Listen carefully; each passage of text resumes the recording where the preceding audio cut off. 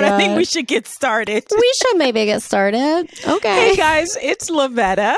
And it's Miriam. And this is the Notorious Women Podcast, a comedy podcast about some of history's most notorious women.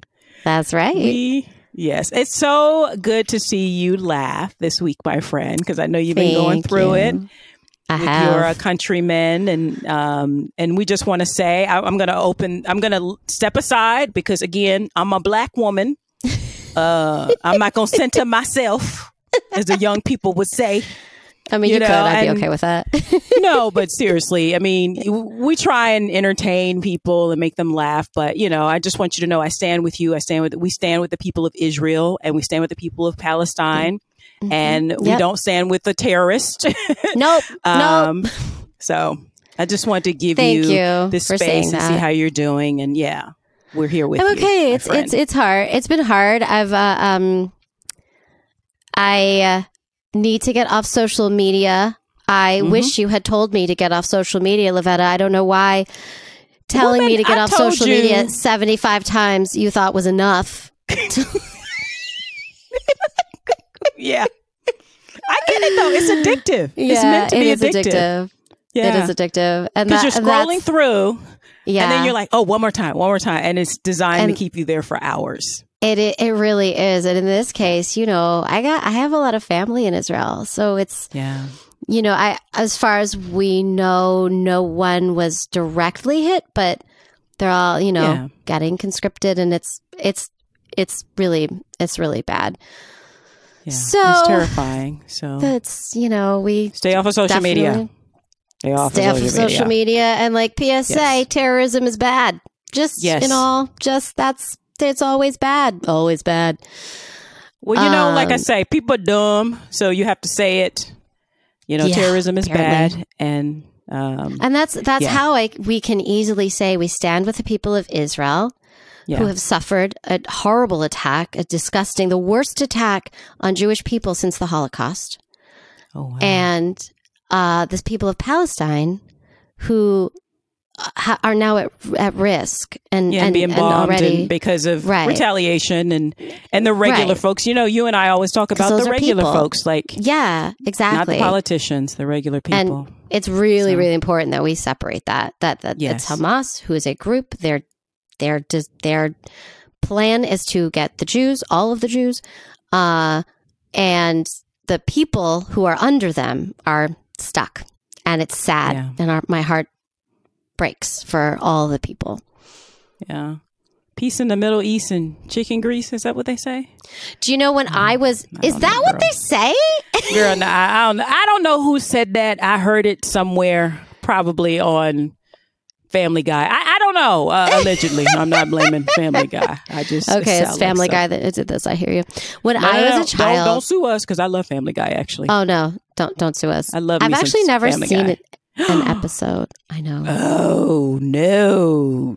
Well, this is the last episode of our podcast because apparently I failed a bit. No. One of my favorite lines of all time from a comedy is, "Tanning is a lifestyle, not just a skin color." By Stewie the baby. I'm like, but you know what? Okay, that's that funny. Show is crazy. It has a terrible impression. It's terrible. But I mean, I wouldn't know. I really didn't watch the show. It has a talking dog. Of course, I love the show. Okay. Oh, that's true. Oh, right. And it kind of was on around a time when Sal and I did not have good television. We were in New York. We had no money. And so we we had 4 channels, and we were like, we don't need television. That's for other people. And now I watch baking shows all day. So, I had a soul, and then it left. I don't know what to tell you. Well, if you ever want to laugh over something ridiculous, watch Family Guy. I do want to do that. Yeah. It is ridiculous. It's a baby I didn't even realize that Stewie's the baby. I didn't realize that Stewie's mom that only the dog understands Stewie. I had been watching it for 4 seasons. I didn't realize that. Wow. Only the dog, who also talks, understands the baby. And the baby's always trying to kill its mother, because I guess babies are trying to kill their mother. I mean, they are. But Stewie has an old Englishman's accent. He sounds like he's in his 50s. Oh yes. Yeah. Oh my God. Okay, that's funny. ridiculous. I love it so much. So maybe I can be part of the zeitgeist of 2007. All right. Well, darling, I think we should get started officially. We should get started, yes. I believe you are first this week. Is it who's me? your notorious woman? It's you, my friend. Okay. I'm so excited. Today. Tell me. I am going to talk about GEENA Davis. Oh, I know it. Yes. I don't think I know that much about Ms. GEENA Davis. I mean, honestly, I thought I did know a lot about her, but I was wrong. But now I do. Tell me. Okay. So, first of all, I got stuff from Wikipedia and a Vanity Fair article. I just wanted to share that. Okay. So, she was born on January 21st, 1956. In Wareham, Massachusetts. So her mom was a teacher's assistant named Lucille, and her father, William, was a civil engineer and a church deacon. And she also has an older brother named Danforth. Now, I love that. They called him Dan, but let's live in Danforth for a minute because I love that name. Yes. Me too. And she was actually named Virginia, but her brother apparently came up with the nickname GEENA because she has an Aunt Virginia. And so Aunt Virginia went by Jenny. So she went by GEENA. And okay. Right? That's cute. I like that. So when she was young, she was really interested in music. She learned piano and flute, and she played the organ well enough as a teenager to be the organist at her church in Wareham. GEENA Davis is I'm just gonna cut to the end. She has goals. She has #goals for life. Okay. She was a cheerleader and a cheer captain her senior year of high school. Also, I want to be her when I grow up. It's getting a little late. She was a student in Sandviken, Sweden, where she became fluent in Swedish. So her senior year of high school. Now, she wanted to study acting at Boston University. I mean, I did too. But she missed the audition during her year in Sweden. So she went to the New England College. I think it's just called New England College, and then transferred to BU. Oh, okay. Now, here's a fun fact about GEENA Davis. She never actually graduated college, but she also never actually told her parents this. So no. I know, right? And you know what's funny is I thought about it. I probably could have done the same thing because fun fact, my story real quick. I did a musical theater program at the end of my college career, and I just stayed in New York, and I was doing theater, and I got a tiny little tour. And then one day my mom calls me and she's like, oh, your diploma came in the mail. And I literally said, oh my God, I graduated. And she was like, wait, what? And I was like, oh no, the graduation diploma arrived. Excellent. Good save. So listen, GEENA, I hear you. But if it never showed up, I don't think anyone would have asked questions. Yeah, I don't think people, for some reason, I think when it shows up, you're like, oh yeah, I actually get an actual physical thing. Yeah. Right. So. It was oh, okay. All that money and all that work, and it's a piece of paper. It's a little womp womp. Yeah. I'm still sharing an apartment with 7 people, but okay. So her first post-university work was, she was a model for window mannequins at Ann Taylor. And according to an interview she gave, what happened was, do you remember this kind of craze-ish? Where which? So you'd have live people in the window as a mannequin. No, is that a new? No. I vaguely remember this. I think it was New York, but apparently she was dressed to the nines, the Ann Taylor nines one day. And so said, asked a coworker, do you dare me to go stand in the window and act like I'm a mannequin? And the guy was like, absolutely, I dare you. And she went in the window and she said apparently because she caused attention. People were coming to the window, and then her manager saw her and was like, "GEENA, get down," and then saw all the attention and people coming in. He was like, "Wait, GEENA, stay where you are." And that's how she ended up doing it. I mean, and also people should know she's 6 feet tall. So. Yes. Yes. She, again, goals. Okay. Yeah. So, I mean, I'm 5 feet tall, so maybe 5'3". Yeah, exactly. I'm just saying. Exactly. Like if you had gone in the window, they may not have stopped because, your average height for a woman. Are you saying I wouldn't have stopped people in the streets for my beauty?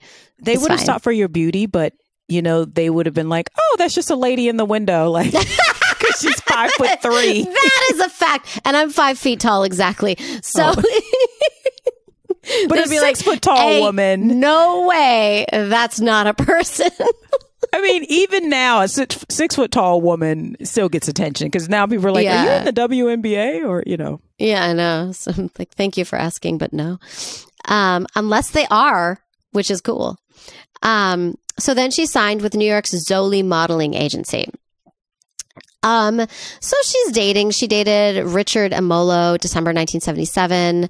And they married March 25th, 1981, but then separated and divorced, June 1984. So that's who she was with during the time. She was cast by director Sidney Pollack in a little film called Tootsie. Remember that film? 1982. I rewatched it during the pandemic and I was like, oh my God, it's still good. Yep. I need to rewatch it again. I loved that movie. I probably shouldn't have watched it because 1982, I was it's like not 7. Good for young people. Like I think it's definitely one of those like college age. I think I saw it in college, like when I did like anyway, I won't go into that, but like I think 7. It's one of those films like that I watch, like how you're like there's a criterion, so you watch a whole bunch of films, and I think that was one of them. But I rewatched that makes it sense. During the pandemic, and I was like, oh, this actually, there's some stuff that's dated, but her performance is really good.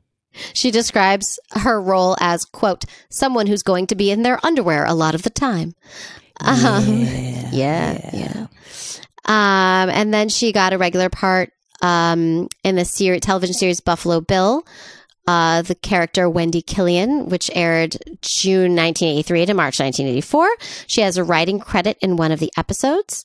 The series had 11 Emmy nominations, but was canceled after 2 seasons. Well, now I want to see it because I bet you it was really good, right? Yeah. And then around this time, she was guest starring in all of the big ones, like Knight Rider and Riptide and Family Ties and Remington Steele. She had her own series, Sarah, which lasted 13 episodes, which at the time is like half a season. Now it's like, ooh, that's like a season and a half. 13 episodes. Well, not anymore. Not after the writer's strike, baby. Oh, yeah? Yeah. Okay, good. Get them episodes back up. Yep. I would like to, I'm tired of loving something and then it's over 7 episodes later, Yeah. And then, okay, so then she's, I'm not going to, I will not manage to name every single thing she's done as an actress. Just know that she's badass and has done a lot. But she was in the horror comedy Transylvania 65000, which I remember coming out in 1986, as a nymphomaniac vampire alongside her future husband, Jeff Goldblum. So they met on the set of that show, of that movie. Jeff Goldblum. Mm-hmm. Yeah, I was not. He still got it. Got it. I'm still not mad at him. You know what I mean? No, he still got it. Yep. I'm a happily married woman, but it's like, I just if anyone's asking opinion, I'm not upset about his situation. Okay. And apparently he was really nice to her. So after they did 2 movies together, The Fly. Remember The Fly? Yeah. The Fly's so gross. I couldn't watch that movie because I just couldn't. It was gross, right? I was like, ah! Yep. A lot of body horror. His ear pops off. And, yeah. And it did really well though. And Earth Girls Are Easy. I mean, they were both genius movies. Like they did really, really well. So they filed for divorce. They married in 1987. They filed for divorce in 1990. And she says, to People magazine, she said that her marriage to him was, quote, a magical chapter in my life. End quote. Okay. I guess I am saying a lot of the movies that were like maybe like ones that stuck in my head. I'm going to be totally biased about the situation because she was in Beetlejuice and I can't not talk about Beetlejuice. Beetlejuice. So I have my other favorites. Beetlejuice. I just said it 3 times. Hey, no, you cannot. Stop it. Stop it. It's too late. Stop He's it. right here. No. Michael Keaton, what are you doing? I'm just kidding. For the youngins out there, that's part of the movie. Like you can't keep saying his name, you know. You have to say, if you say it 3 times in a row, he'll show up. Yeah, he'll show up. And he was played by Michael Keaton. Yeah. Here's the thing, like this is when GEENA Davis like started to mean something to me because her like love story, I was a very young child, but like that was like so romantic, and Beetlejuice is not a romantic movie. So the fact that I translated that as like the most romantic thing that could happen is kind of hilarious. But yeah, that's why I mentioned it. Sorry, not sorry. That's what we call a sucker. Yeah, sucker. That's me. That's me 100%. Yeah, no. That's me 150% of the time. Yeah, so. That's true. So she was in The Accidental Tourist, where she received an Oscar for Best Supporting Actress. Now, she did a film with Bill Murray in 1990 called Quick Change. She talks about his role in her life in her book later. She wrote a book, Alleged,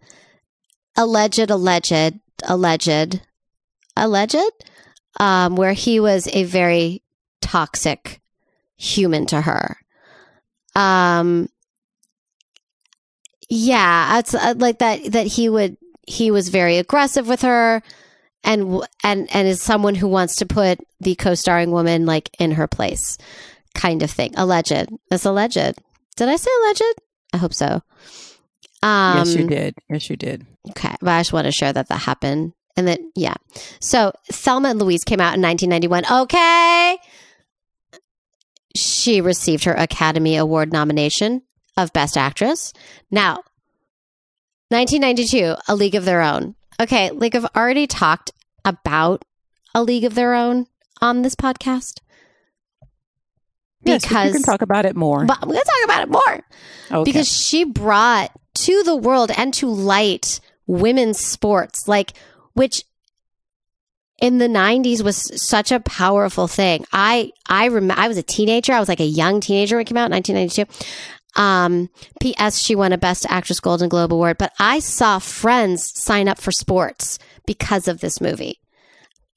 I saw how like beautifully effective it was in women sort of seeing themselves as an athlete, as a potential athlete even.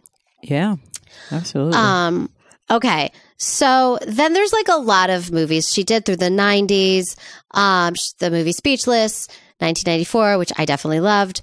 And then by the mid to late 90s, her career had become less and less noteworthy. People were less inspired to critically acclaim her. And she talks about this time a little bit. Now, she did stuff still. She was still in movies. She was still like Speechless. She was nominated for a Golden Globe. But like, honestly, she could do anything and I would nominate her for a Golden Globe. But that's me. Okay. She did an interview in 2016 with Vulture. And she says, quote, film roles really did start to dry up when I got into my 40s. If you look at IMDb, up until that age, I made roughly 1 film a year. In my entire 40s, I made 1 movie, Stuart Little. I was getting offers, but for nothing meaty or interesting like in my 30s. I'd been completely ruined and spoiled. I mean, I got to play a pirate captain. I got to do every type of role, even if the movie failed. So that's a movie I love, The Pirate Captain. I love that one and the one with Samuel L. Jackson. Which one was that? Before Night Falls. Oh wow, you're like ready. That movie's so good with her and Samuel Jackson. It's so good. I mean, she did so many like iconic movies, and I think it's so interesting that even GEENA Davis, who did so many iconic movies in the 80s and the 90s, till the second she got an age wrinkle or half an age wrinkle, I mean, she's still drop dead gorgeous. They were giving her less and less interesting things to do. You know? Yeah, I think, you know, I know she's talked more about this publicly, and then you're going to get a little bit more into that. But I specifically think that this is very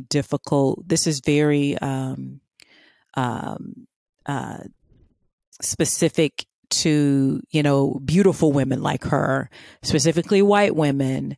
You know, white women definitely are not allowed to get older, particularly if they're considered hot or, you know, I think, you know, some actresses like Charlize Theron were smart to kind of start doing a little bit more character-y stuff because she's learned from the experiences of people like GEENA Davis, who came before her and laid the groundwork for her to have for 6 foot tall, you know, femme fatales.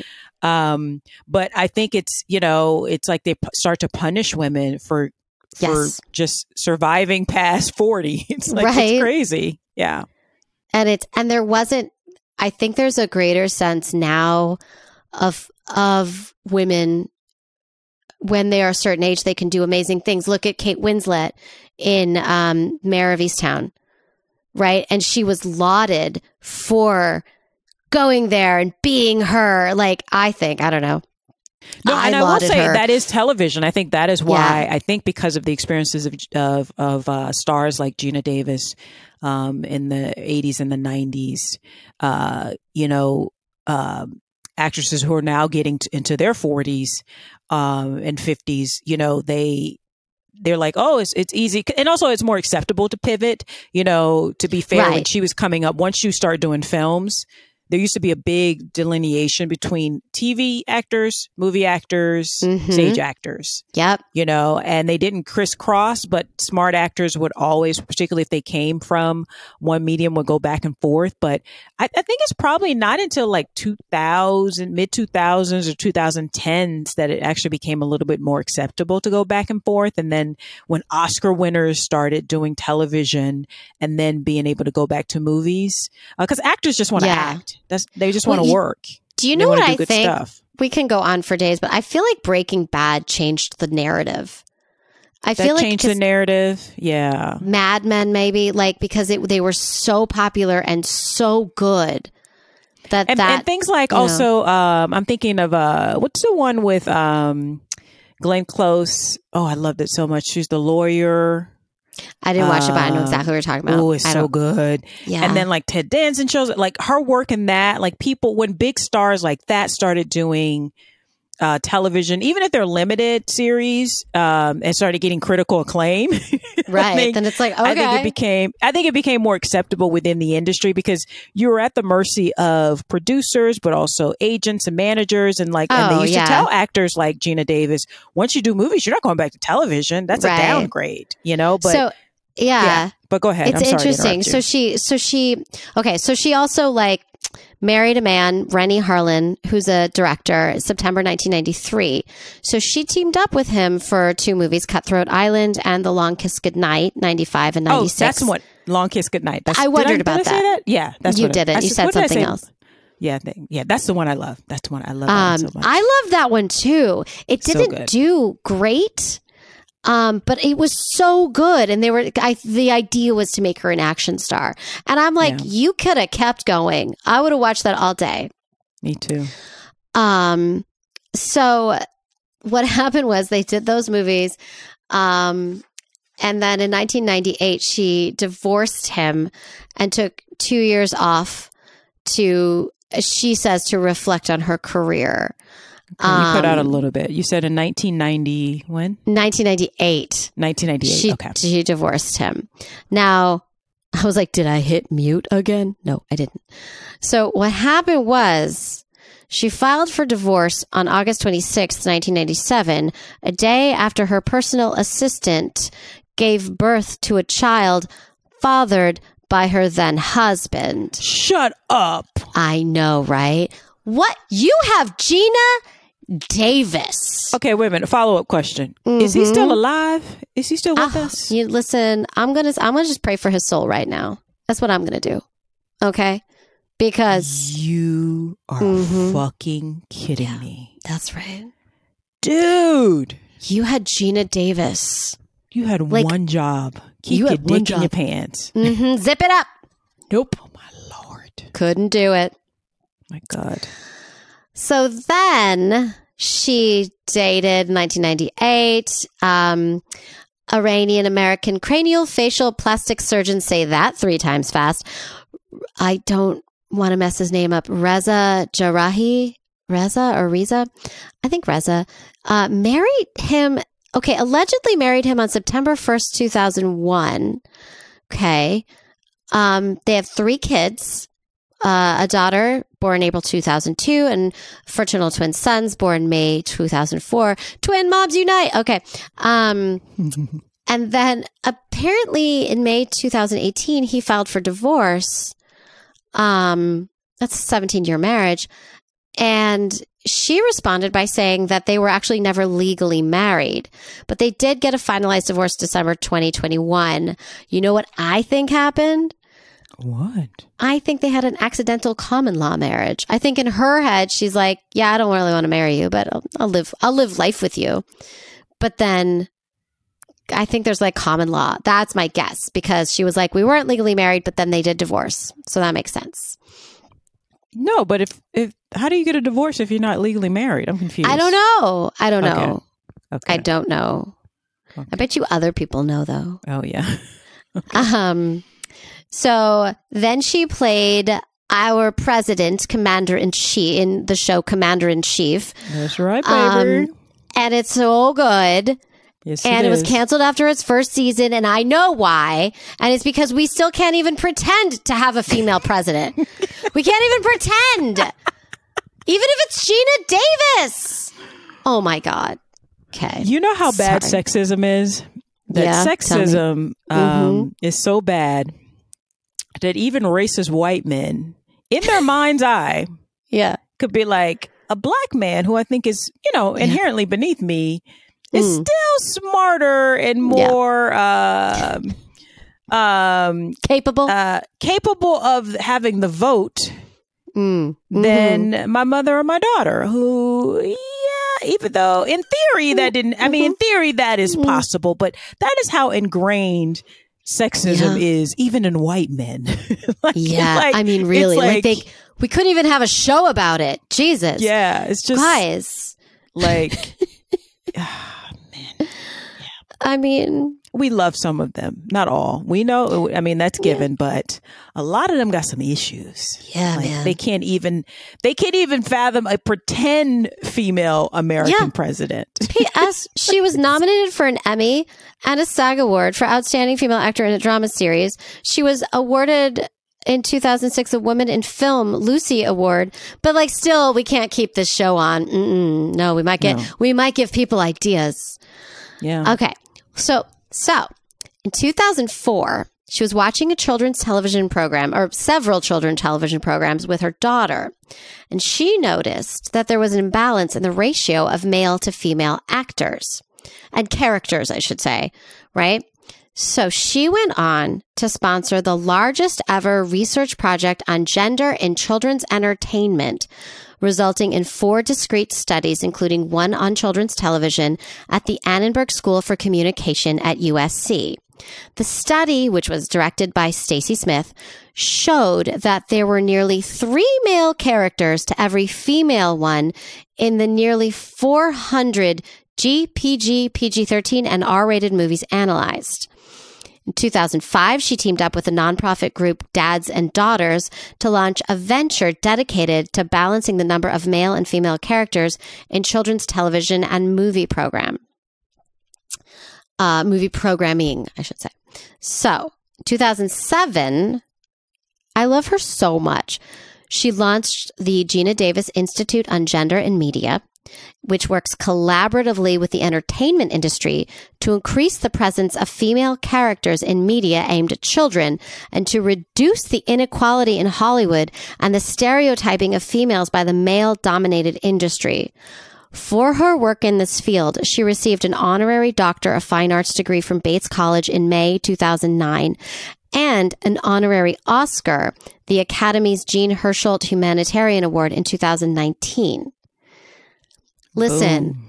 GEENA Davis, Lavetta Cannon, and Miriam Littner-Brynick are all trying to do the same thing. I really just wanted to put my name in the same sentence as her name, so I did that. But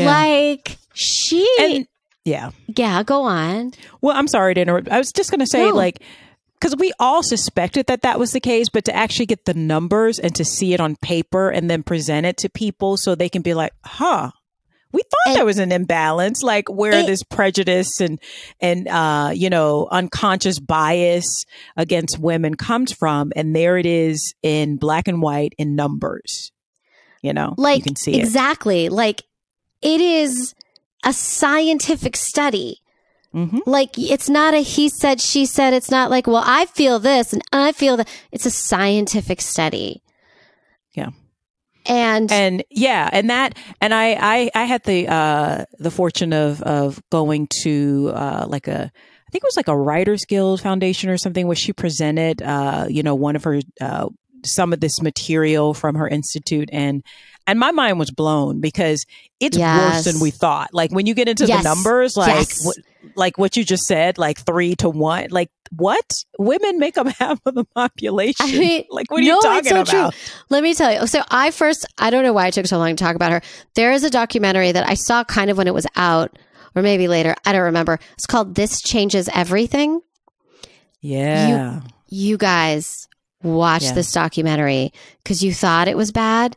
And it's worse. It was worse. And she really is stepping in and changing the narrative. Mm-hmm. She is doing the work.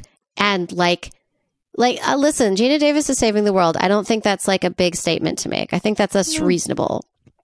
Yeah. Because she's helping to change the mindset. I'm sure it's been like pulling teeth in Hollywood, which shapes culture and mindsets of the American and global public, watching really does. Audience. It really does. So she's doing the real work that can have real life consequences and change in a positive way.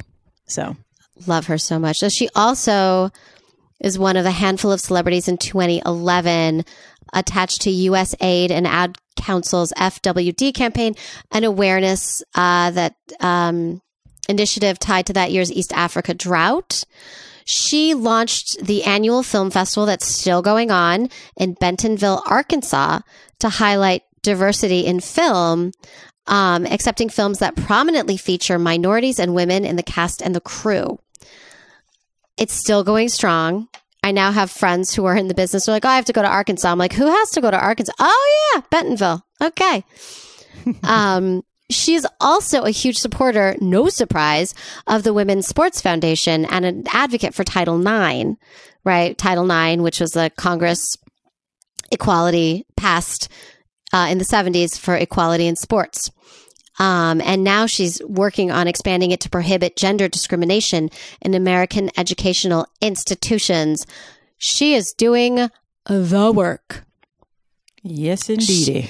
By the way, did you know that she was one of 300 women who vied for a semifinals berth in the U.S. Olympic archery team to participate in the 2000 Summer Olympics in Sydney? Now, she placed 24th, but she didn't qualify for the team, but she participated as a wild card entry. Okay. And she'd only been doing it for 2 years. I'm just saying she can do no wrong. Wow. Okay. Yes. And that is GEENA. She's still doing movies, by the way. She's got another movie coming out.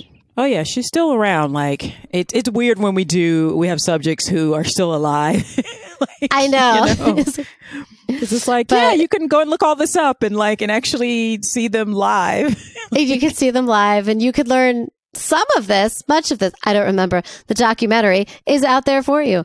But I love what she does. And I feel like what she does so aligned. Like every time I read about what she does, I'm like, yes, that's what you and I are trying to do too.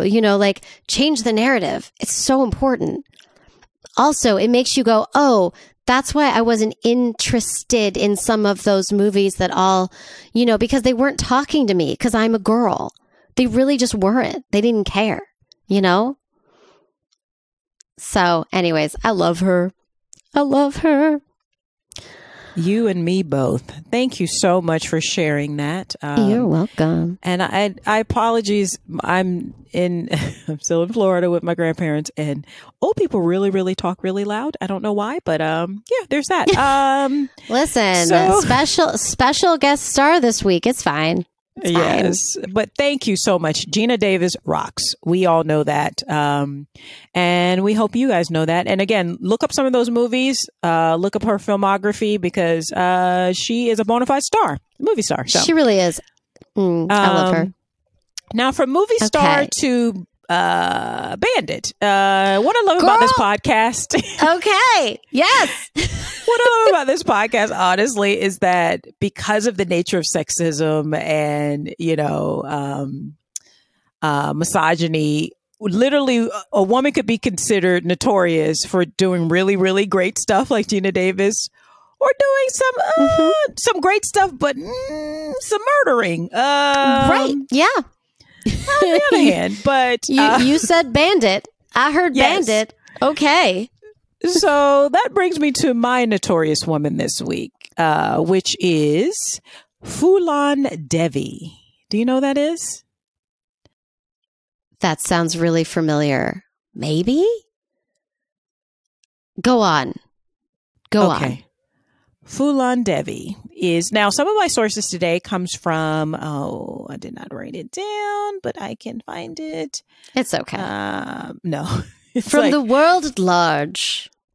So some of the some of my sources today obviously comes from Google, which is like saying the room, comes from an Atlantic.com article by Mary Ann Weaver, an India Today article from 2015, and various YouTube channels, among others. But but this is going to be really interesting. So PHOOLAN DEVI was born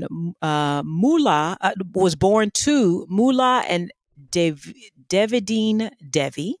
Okay. I'm sure I butchered that. On August 10th, 1963, in the village of Gorhakapura in the Jalan district of India.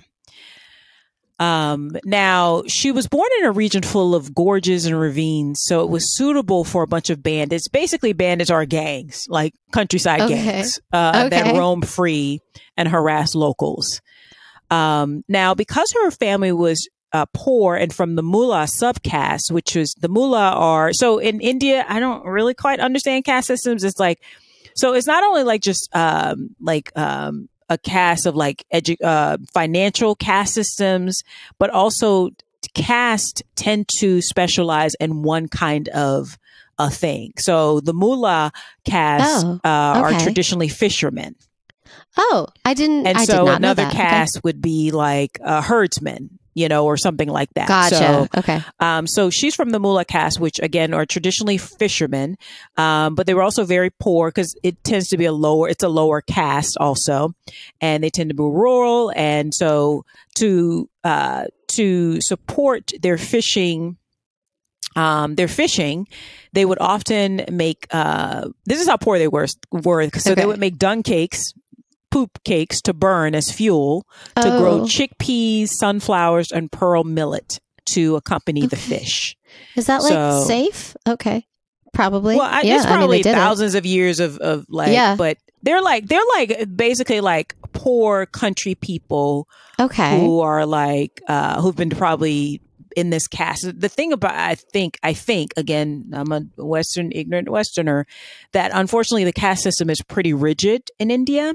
So how in America we like to be like you can literally just, within one generation, the next generation can prosper and be like, skip like 2 or 3 financial classes within like I said, 20, 30 year time period. So like your children could literally be like rich doctors or like upper class if you were like working class.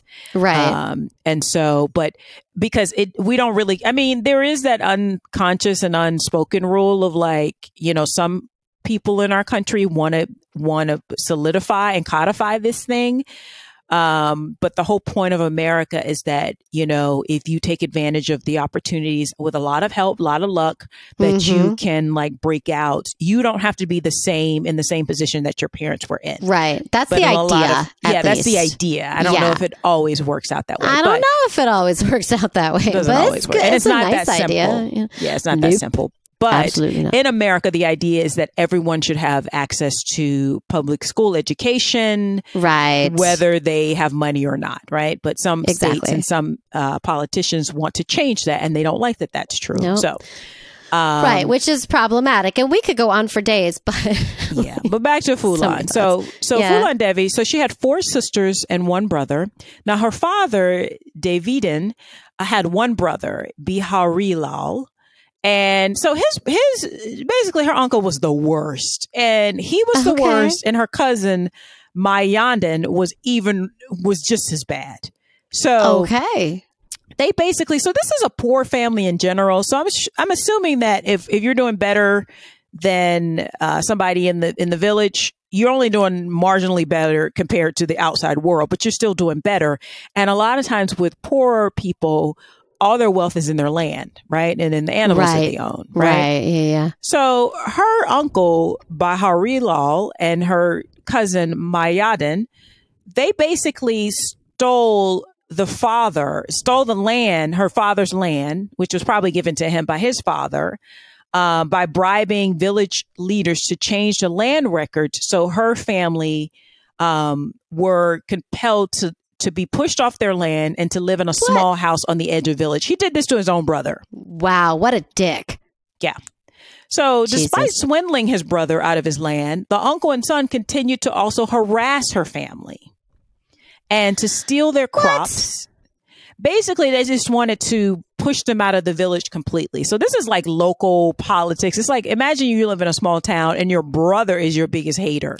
Your brother is your biggest hater. That is what my children call a bully. Thank you very much. Bully. I mean, sometimes it's in the family. That's when people are like, it's my family. Like, no, sometimes your family Yeah, you gotta earn family. I'm sorry. Even family's gotta earn family, Yeah. Now, PHOOLAN, by all accounts, was always a very spirited, willful young woman, which, again, she's a young woman from a low caste with no money. So in India in the 60s and by this time in the 70s.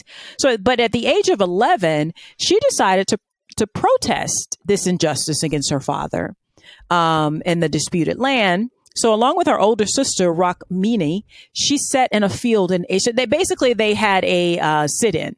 She sat in a field love it. Yes. Yeah. And set in the chickpeas that were growing. In her uncle, which really is their land, but their uncle and her cousin swindled them out. So they're often like and she and her sister sat there and ate chickpeas. Yes, delicious. In protest. So her cousin ordered her to leave. When she didn't, he beat her unconscious. What? Yeah. So she's 11. She's 11. On top of it, the village leader then decreed that her parents should also be beaten. What? Okay, you know what? This motherfucker has to go. Okay. Yeah. Now, as late as 2018, PHOOLAN Devi's mother told the Asian Age website that she was still fighting to regain the land which had been stolen from her family. Really? Yeah. Now, following this beating, PHOOLAN's parents became very concerned for her safety, and so they arranged for her to marry. So she's 11. At 11? Yeah. So she was married off to a much older man in his 30s. A man by the name of Putilal,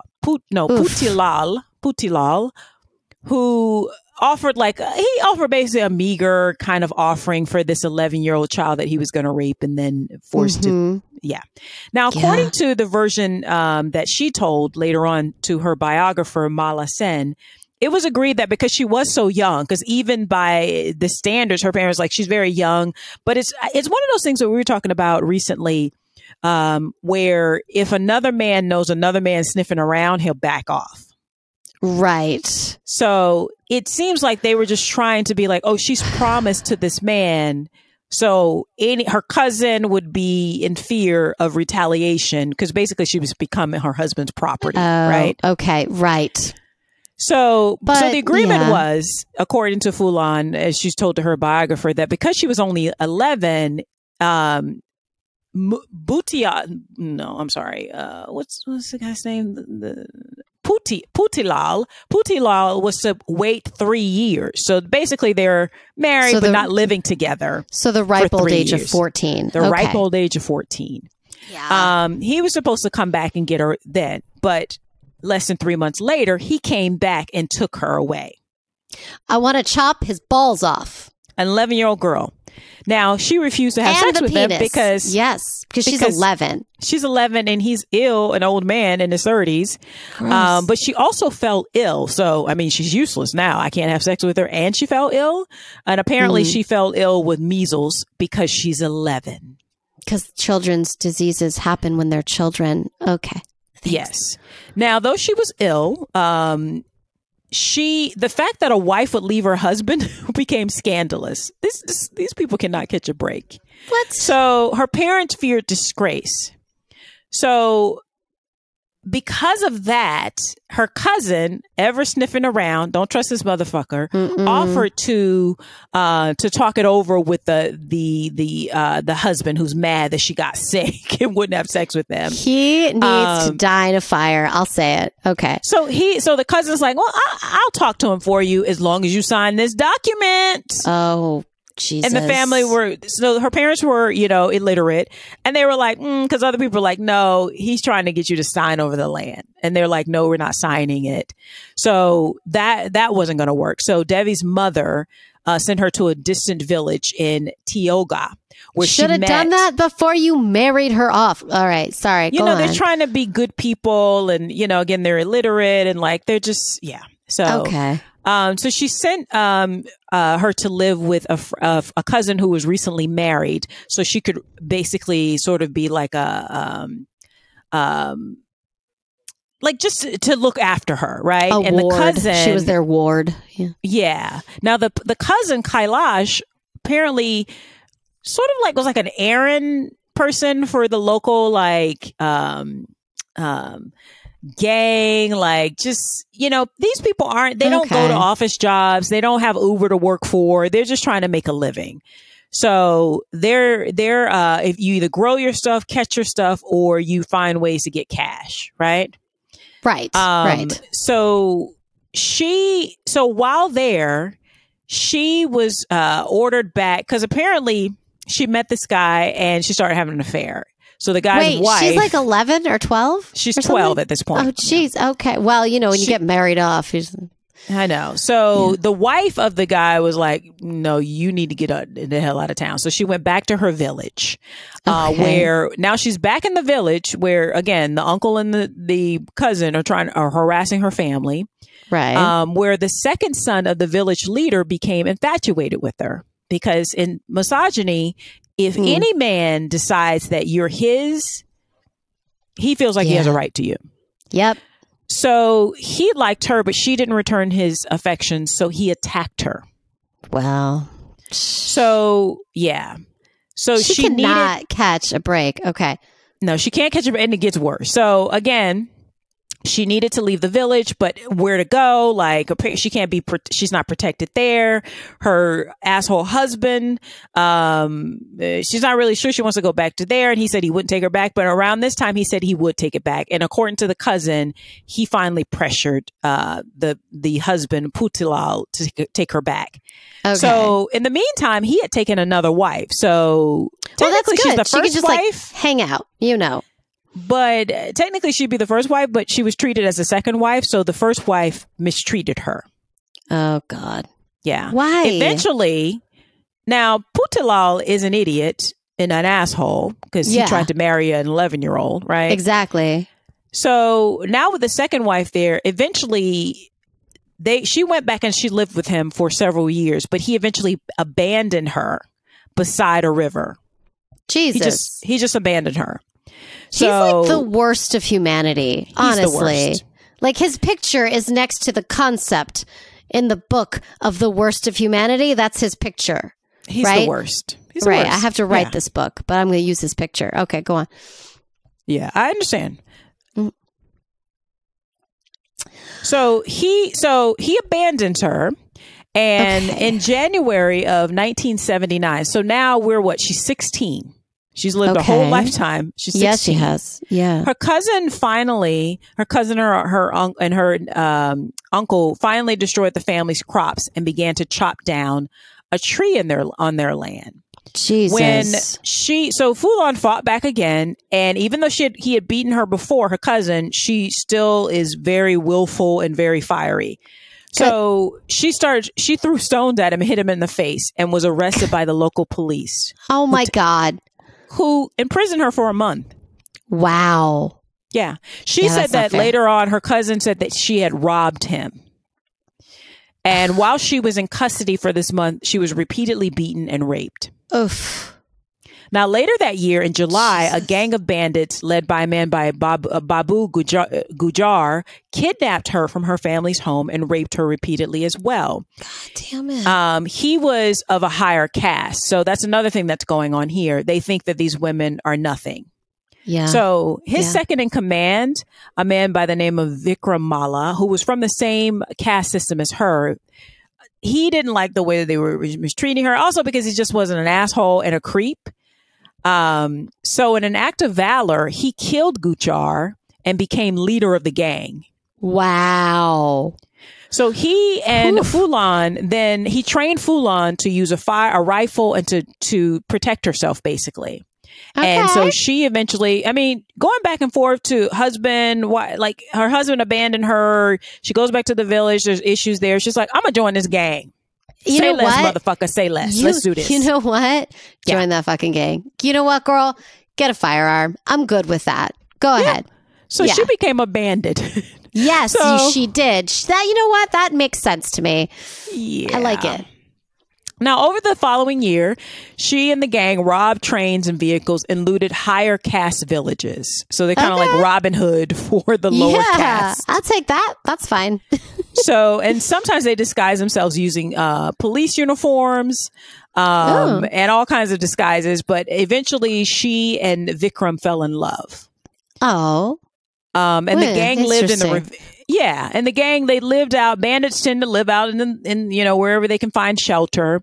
Right. But secretly, she was in search of that asshole husband, PHOOLAN. Okay. So she was seeking him out, which she eventually found and punished. Oh my God. Tell it, but slowly. Yeah. Actually, it just says that she killed that motherfucker. So, you know what? Now, I like it. Because of now during this time. Die. Oh yeah, totally. That's why I'm just skipping over it because good. Now, as news of her exploits, so this woman bandit from lower caste is being spread. She became wildly popular with the poor, and with it's particularly within her caste system, but just the poor in general, the lower caste. And they called her Desuyu Sundari, which means beautiful bandit. And she was basically celebrated in most of the Indian mainstream media as a Robin Hood figure who robbed the rich to give to the poor. I mean, she was also vengeance against child rapists. You know, good. Get it, girl. Yeah. Because, she's going through this. Other women in India are going through this. So for sure. Now, she was also seen as an incarnation of the Hindu goddess Durga. And a doll was made of her in a police uniform wearing a bandolier. So that's amazing. Wow. So PHOOLAN out there chilling. She done went through all this, a lot of hell. She's probably 18 at this point. She's done all this stuff. She's a bandit. Now she's like a a folk hero. She's doing her due. But she found a soft place to land, right? Okay, but a power struggle within the gang began to upend. When former leader Sri Ram Singh was released along with his brother Lala Ram Singh from prison. Now, because they were of a higher caste, they thought that they should be in charge. Okay. So when they joined, the power struggle started going back and forth, and it ended with Sri Ram murdering Vikram, her boyfriend. My God. So without Vikram's protection, right? Sri Ram, what do you think Sri Ram did? Yeah, he raped her. Yep, and imprisoned her and beat her. Yeah. Did all the terrible things. Yeah. Terrible person. And he, not only did he do that, but he took her specifically to a village, a remote village of Bemai, a village to do this, where she was raped by members of his caste. Oh my God. These motherfuckers. Now, in a final indignity, she was forced to collect water for him from the well in the center of town in front of all the villagers, completely naked. I hate him so much. Yeah. Now, like with Vikram, when she was repeatedly raped and kidnapped, which I'm sure, unfortunately, this is very common for a lot of women. She met a guy named, so within the group, a guy by the name of Man Singh. When she escaped, no, actually, I'm sorry. Stymie that. Let's rewind. Right. Eventually, she managed to escape with some of a guy who was just like, okay, this is ridiculous. They have you tied up in here, and this is ridiculous. So a guy who had a little bit of a conscience helped her escape. And when she escaped, she met a man by the name of Man Singh. Okay. And the two formed a new gang. Okay. So they became lovers, and they were on the run. Now, the following year, so imagine this has happened to her. So she had a soft place to land till this asshole came in who should have been her protector as well, because she's in his gang. But instead, he betrays her by taking her to one of his villages, where he allowed any guy who wanted to come in could just come in and have his way with her. It's just terrifying. So many penises to chop off, Lavetta. So little time. It's terrifying, right? Ugh, So, of course, she's burning, and, she's not one to forget, but also this is unconscionable. This is reprehensible. This is wicked. Yeah. So the following year, she reportedly returned to Bemai with her gang. And on Valentine's Day, it's February 14th, 1981, speaking through a loud hailer, she demanded that the villagers hand over Sri Ram Singh and his brother. Okay. When they wouldn't do it, now reports are that they were away at a local village, another village at a wedding. So the town people were like, they're not here. But her gang went to house to house looking for them and taking valuables. And when she couldn't find them, when she couldn't find them, 22 of these men from the Thakar, Thakur, Thakar caste were lined up at the Yamuna River and shot from behind. Oh, shit. 2 survived and 20 died. Whoa. Now she ain't fucking around. Now the Bemai massacre led the Thakar farmers to pressure Prime Minister Indira Gandhi to impose the rule of law. So later, when PHOOLAN was arrested, she claimed that she was actually not there at the time. And this was corroborated by the evidence by 2 men who survived, who stated that they didn't lay eyes on her. That a man named Ram.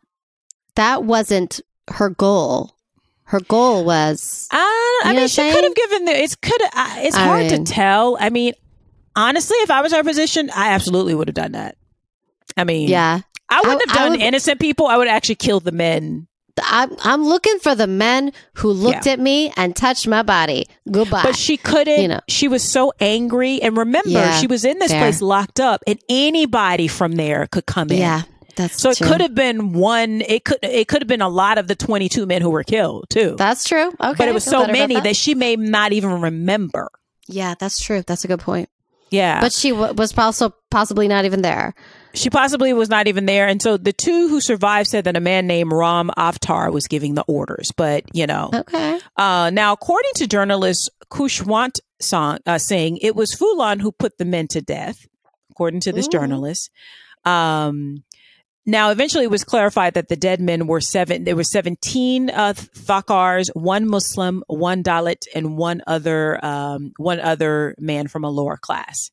Now, among members of her caste, she was again celebrated because she specifically. So I guess this interaction of higher caste men specifically abusing and raping and mistreating women from lower caste was an issue. So the fact that she was getting revenge on these higher caste men was just like, she was kind of like a female Jesse James type. Listen, I'm okay with it. Honestly, fuck them. Yeah. Now, again, this is in the rural, like deep country bumpkin kind of places is what we're backwoods is how we would characterize it in the States, just to give people context. Now, the killings were so notorious, honestly, that it prompted the resignation of high ranking officials in the area. Okay. She was eventually charged in absentia with 48 crimes, which include kidnapping, looting, and 22 counts of murder. Wow. Now, after the massacre, she remained on the run for a while and was almost caught on March 31st, 1981. So about a month and a half later, but she escaped. She basically had to shoot her way out. So it's a lot like Jesse James. So this is how she became notorious in this part of India and in India in general and in the world. Now, again, you feel bad for these people, but then these motherfuckers held her mother in prison for 5 months. Nope. Mm-mm. Because again, she's some woman from a lower caste, so who cares, right? Now, PHOOLAN Devi was on the run for nearly 2 years. Wow. And she surrendered in 1983 after long negotiations with police authorities. And when she finally surrendered, she showed up dressed in a police uniform and still armed with a Mazar rifle. Wow. She bowed before the representations of Durga and Gandhi, then prostrated herself in front of the authorities with 8,000 people watching who had shown up. This is how popular she had become. Dang. Okay. Now, for her surrender, she'd set conditions including no death penalty for anyone from her gang, a maximum custodial sentence, basically jail of 8 years, no use of handcuffs. She wanted to be in prison with her group, her gang, and she wanted to be in prison in Madhya Pradesh and not in Uttar Pradesh, which is where Bemai, because she felt like she'd be mistreated there. Yeah, she would be. She's right. Her family, she's right. Her family being given the land, their land with a space for a goat and a cow, and her brother to get a government job. That doesn't sound like... I feel like that's doable. We could do that. She could do that. Now, and again, she was embarrassing them because she was on the run. And so this illiterate, dumb, lower caste woman was outwitting authorities. Maybe lower caste doesn't mean stupid. Okay. Yeah. Okay. Now, she, along with 7 of her men, including Ma Singh, surrendered. Mala Sen records that the male journalists, of course, because men are going to be dicks, even the supposedly good ones, only thing they could focus on was how unimpressed they were with her looks. God, you know what? Fuck you. That's what you know what? What do you look like? What do you, did you brush your hair today? I don't even know. Do you shower? I don't know. They probably look like a diseased thumb, as most of these men look like. So, like a diseased thumb. Lavetta, that's a really good image. Thumb. Yeah. I really appreciate that. Thank you. Yeah. You're welcome. Now, in custody, she was charged with 42 crimes. The gang was incarcerated at Gwalior. Now, despite their promise of only 8 years, she would eventually spend 8 years in prison. 11 years in prison. Oh, total. Okay. The other members of her group agreed to trials and were all acquitted. But because they took a deal. But Right. So they took a deal to go to trial for certain things. And then once they went to trial, they were acquitted. She refused to take a deal at all. Oh. And she was like, well, I wasn't there, so you can't convict me. But they're like, yeah, they convicted her of, again, 48 crimes, but there's also other crimes that are coming. So they're like, we can though. Yeah. Yeah. Now, during this time in jail, she was diagnosed with tuberculosis, 2 stomach tumors, and she received a hysterectomy without her consent. Oh my God. Oh my God. Yep. So they can just take her uterus. Jesus. Now, while there, she did manage to write her autobiography, PHOOLAN DEVI. In the end, some of the charges against her were dropped, and that is what led to her being released.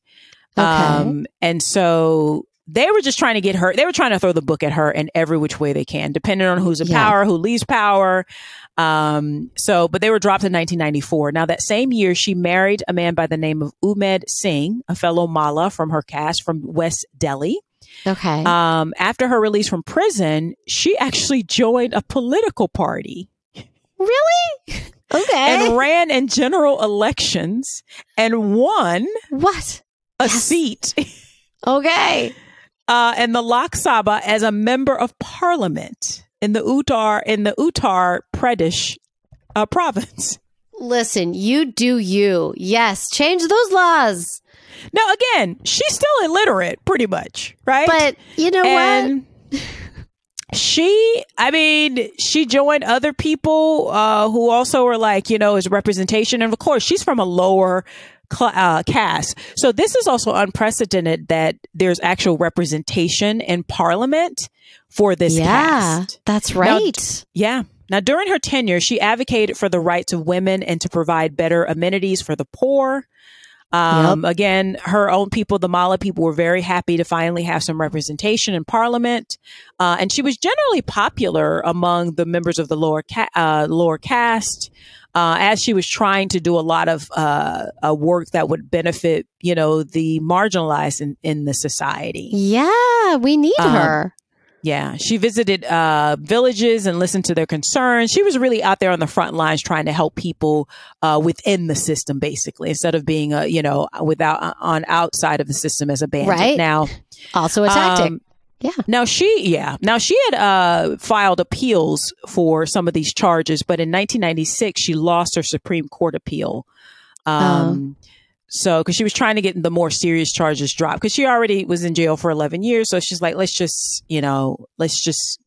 put this behind me and move on. Now, the following year, the court approved a request from Uttar Pradesh to arraign her on charges related to the massacre. So you think this would be over, right? What? No. Okay. She did not attend the court, and so the widows of the Baimai massacre were outraged, as, of course, I totally get that. Yeah. Now, after a series of legal back and forth, the Supreme Court ruled that she did not need to be jailed before the trial. So it's still going ahead, but she doesn't need to be remanded. Because, again, she's a member of parliament. She's an MP. Yeah, she's busy. Now, she lost her...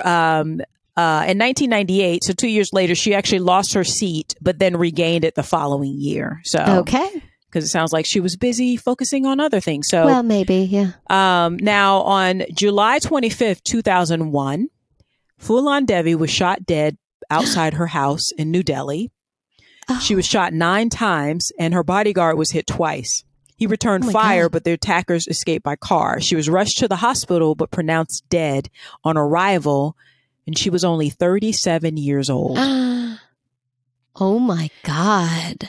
Yeah. And since she was still a member. Go on. Yeah. Well, I'm almost done here. So she was still a member of parliament. So because of that, all business of both houses of parliament were adjourned for 2 days. And funeral services took place in Mirzapur. Now, Umed Singh commented, quote, about PHOOLAN DEVI after her death, quote, "No one likes it when someone, especially a woman from the lower classes, rises and makes a name for herself," end quote. And this is, and then her lawyer goes on to say, quote, "This murder is the result of caste conflict," end quote. Wow. So even though all this stuff had done, all these people had done this stuff to her in her retaliation, it's like, there's an old saying somebody heard, and I thought it was so great. And I don't know who the famous, brilliant person who coined this, but I heard it recently. I thought it was so great. It's like, if you complain, they say you're difficult. If you don't complain, they will kill you and say you enjoyed it. Yes. Yeah. Yes. Now, despite her death, the criminal, the Bai Mai massacre charges against her remained open.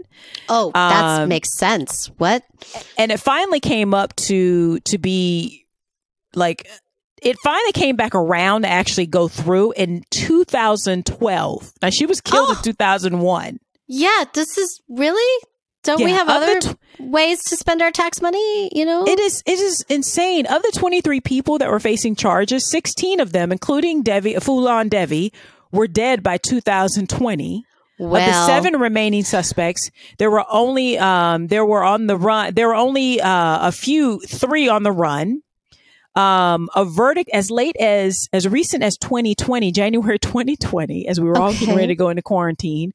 Right. A verdict was expected, but was delayed because documents have been lost. You think? Because it's almost a 20 years. This is more than 20 years. Can we just like move it along? I don't know. I'm just, yeah. The last witness died in 2021. And since then, the presiding judge had been transferred from the case, beginning in 2022.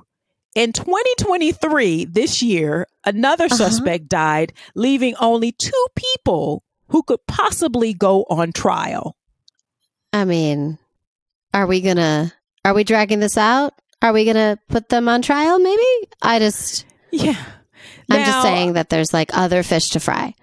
A final note. Now, days after the murder, a man by the name of Sher Singh Rana was arrested and claimed that he had shot her, saying that the assassination was indeed revenge for the Bai Mai massacre. Okay. But again, throughout India after her death, you know, her folklore and the controversy around the film The Bandit Queen had began to sort of spread. There's been several like things made about her. In 1984, actually, there was a film called PHOOLAN DEVI in Bengali that she and her husband really objected to, like vehemently and very like public, because they said it wasn't accurate and things like that. But since then, there's been many like TV shows, series, and again, there was a film called Bandit Queen. But if you look up PHOOLAN DEVI, there's a lot of like sort of IP that has come out of this, because her life, like you were saying earlier, she's lived like 4 or 5 lifetimes in one lifetime at the age of 37. At a very short lifetime, unfortunately, but like, wow, she has been through it. Also a lot of trauma. And Bandit Queen, just so you guys know, came out in 1994. But like, also there's a lot of trauma. Just because she's a girl. And just because she's a girl from a poor family, from a low caste.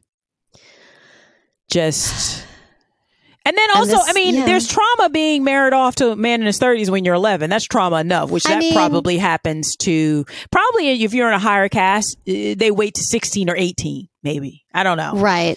But it's still, you know, I mean, I've heard that India has changed a lot of their laws and their, when it comes to marriages and things. It's a slightly different world. This is what I have heard, that it is much better. I hope that what I have heard is correct. I know a lot of good people are fighting for it at the very least. Of course. There's always people who are fighting the good fight. And as always, for any of our listeners, if we have gotten something completely wrong, please let us know. You know, a lot of this stuff obviously has been translated into English, so things may have been lost in translation. But I just thought she was a really compelling figure, PHOOLAN DEVI. Yeah, she's fascinating.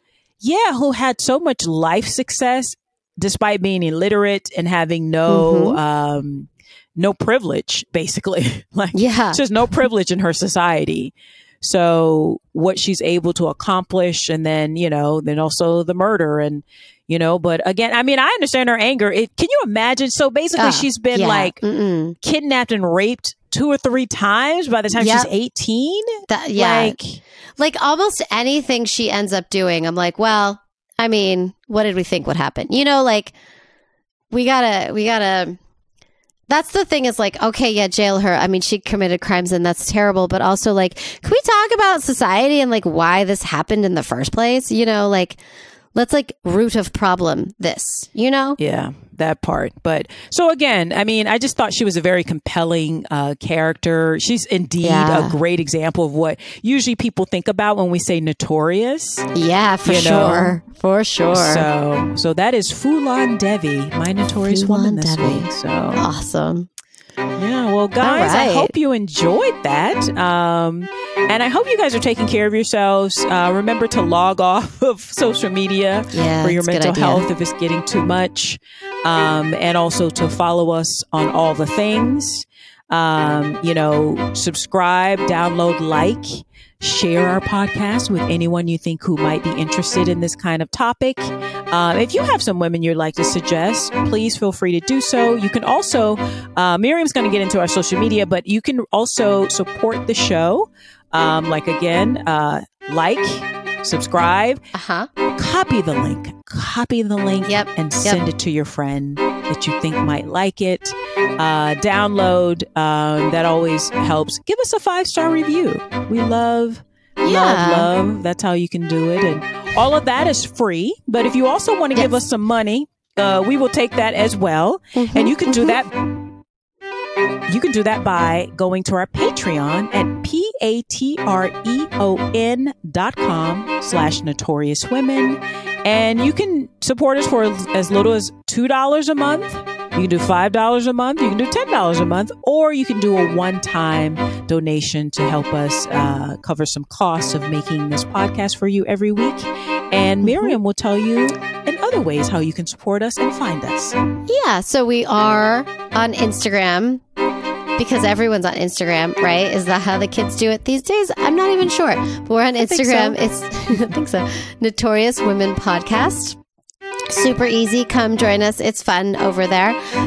You can DM us or you can also email us at notoriouswmpod@gmail.com. And we're also on TikTok because we're cool like that. Okay. Yep. And it's also Notorious Women Podcast on TikTok. So come find us, like us, talk to us, all the things. And that is that. Yeah. And thank you again for listening to us. Listen to us to badass bitches. Okay. All hail the bitches. All hail the bitches. I'm just kidding. But more importantly, take care of yourselves. I know we tend to try and keep it light and funny and informative, but we also are human beings living in this world, and take care of yourselves. Hopefully our podcast can offer some solace and some distraction. But just in general, if you need to take a break, it's okay. You're not going to solve everything by yourself online by going crazy. Okay. So this is for you, Miriam. I'm looking at you. I know. I'm like, but you guys listen to Lavetta. She's so helpful. She's got me through this week like a lot. So like, you're the best. Yeah. Oh, I appreciate that. So are you, my dear. And so are you, our audience. But again, that wraps it up for this episode. All the love. All the love. All the love. So that wraps it up for this episode of Notorious Women. And we will see you guys next week. Thank you. Bye. Bye-bye.